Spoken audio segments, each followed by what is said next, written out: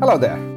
Welcome to What the F's, Rack's weekly take in 5 on fads, films, finance and fun with friends. Downloads and listens skyrocketed last weekend. In fact, the episode on Bonds for Life was the one most listened to so far. So feeling pretty good about it. Big thanks to all of you for subscribing and taking time to give it a shot. And a big shout out to my marketing manager for the podcast, my sister, who is volunteering to do her bit to put this series out there. Thanks, sis. So, on to today's episode. You know what is a Russian doll? It's a doll within dolls. Every time you open one, there is a smaller one exactly like the bigger one. And you keep repeating it. Originally, it was called the Matryoshka doll, meaning mother in Russian.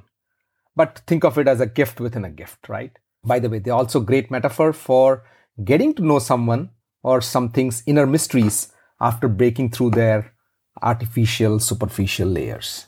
So I'm going to talk about 2 such items in today's podcast. One is a terrific TV series that has meanings within meanings and is very well acted. And the second is a savings vehicle that has triple tax advantages. Intrigued? Interested? Well, listen on. What the film? Well, this time I'm talking about a TV series that itself has the name Russian Doll. It is on Netflix. It's based on this woman called Nadia, who's celebrating her 36th birthday in a party. And at the end of that party, or somewhere in that party that night, she dies. And then she gets caught in a loop, wakes up as if nothing happened, wakes up earlier that morning of the party, and goes through the whole day and goes through every night on her birthday in a repeated loop. She tries to find out what's happening to her.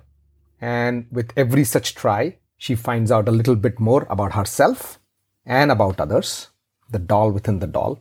She finds somebody else who's in a similar predicament. They go through all the ifs and buts and iterations. And if you're thinking this is very similar to Groundhog Day, you're not far off. In fact, it is similar, but very different in terms of what happens in each iteration, the discoveries, the unlayering of characters, and so on. So the basic premise is the same, but there are several aspects here which make it very fresh, very current and relevant. It also leads to revelations about people, life in general. The star is Natasha Lyonne.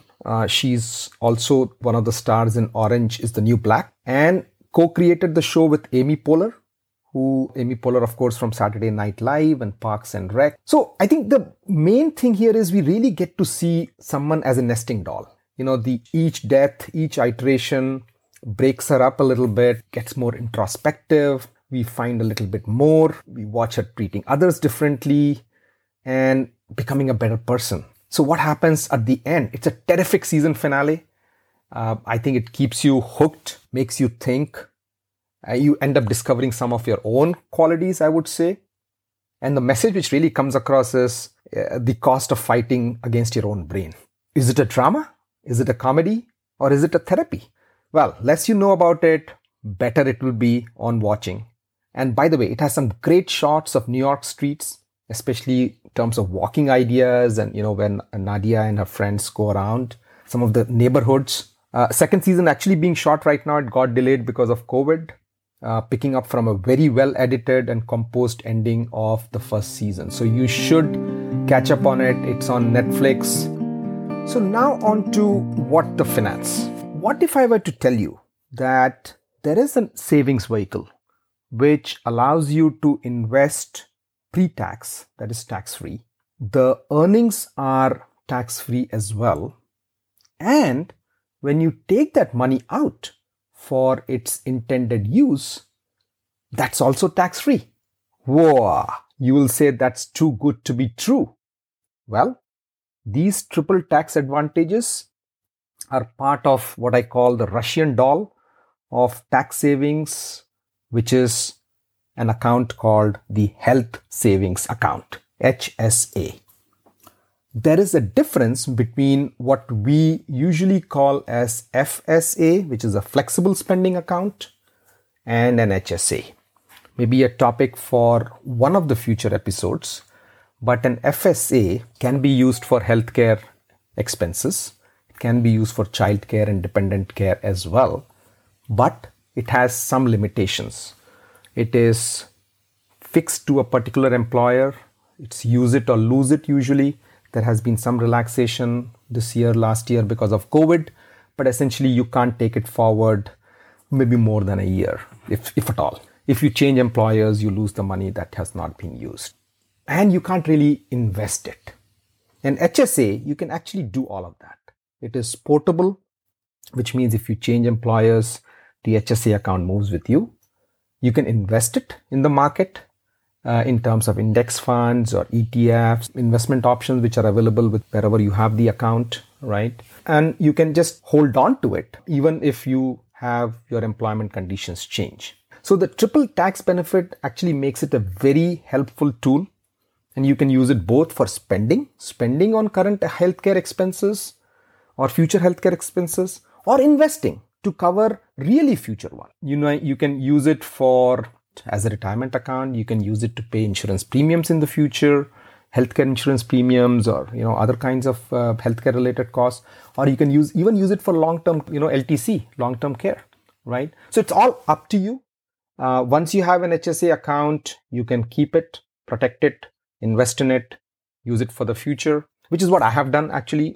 So I had an HSA account for a couple of years, and I haven't really used the money for healthcare spending. I use FSA, etc. And this one, the HSA, I'm just using it to invest in the market. And you know how the S&P trajectory is. Even if you do it over a 10-15 year period, it can actually grow quite a bit. And then you can use it. And when you take it out at that time, if it's for healthcare purposes, and obviously your healthcare needs will be higher when you grow older, I think it's just that much more powerful. So what's the catch? Well, there is a maximum contribution. In 2020, it was 3,500 odd for self-only insurance plan and 7,100 for a family plan. If you're over 55, you can contribute 1,000 more.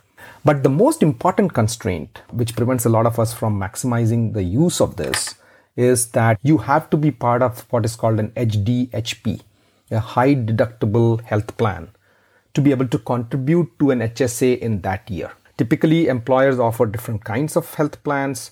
If yours is not a high deductible, which essentially means there has to be limit of $1,400 for a self-only plan, a deductible, or a $2,800 for a family plan. So unless the deductible is at that high, it's not considered a high HDHP. And there is a particular constraint on a out-of-pocket maximum, which is $13,800 for a family coverage. So, the employers have a choice to decide what kind of medical plans you can enroll.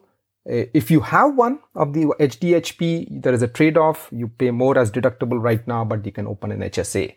And then you can use that HSA for the future, right? So even if you get a chance for a year or 2 or 3, do it. Open an HSA, invest in it, because that money can keep growing in the future. You can switch to FSA once the medical plan changes for ongoing healthcare out-of-pocket expenses like co-pays, deductibles, and let the HSA balance grow tax-free in the future. Awesome. Hope you get a chance to invest in it, save, can grow to be a neat sum of money in old age. All right, so there were 2 items for today's podcast of What the F's, all about nested dolls, gifts within gifts, surprise hidden in another surprise. One was an insightful TV series, Russian Doll, on Netflix.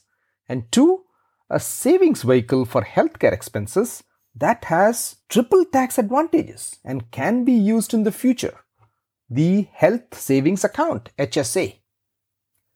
Tune in every Friday for more of these tips and recos. Share with your friends and subscribe to the podcast so you have this 5-minute pick-me-up ready and waiting for you every Friday and makes your next 5 days go fab.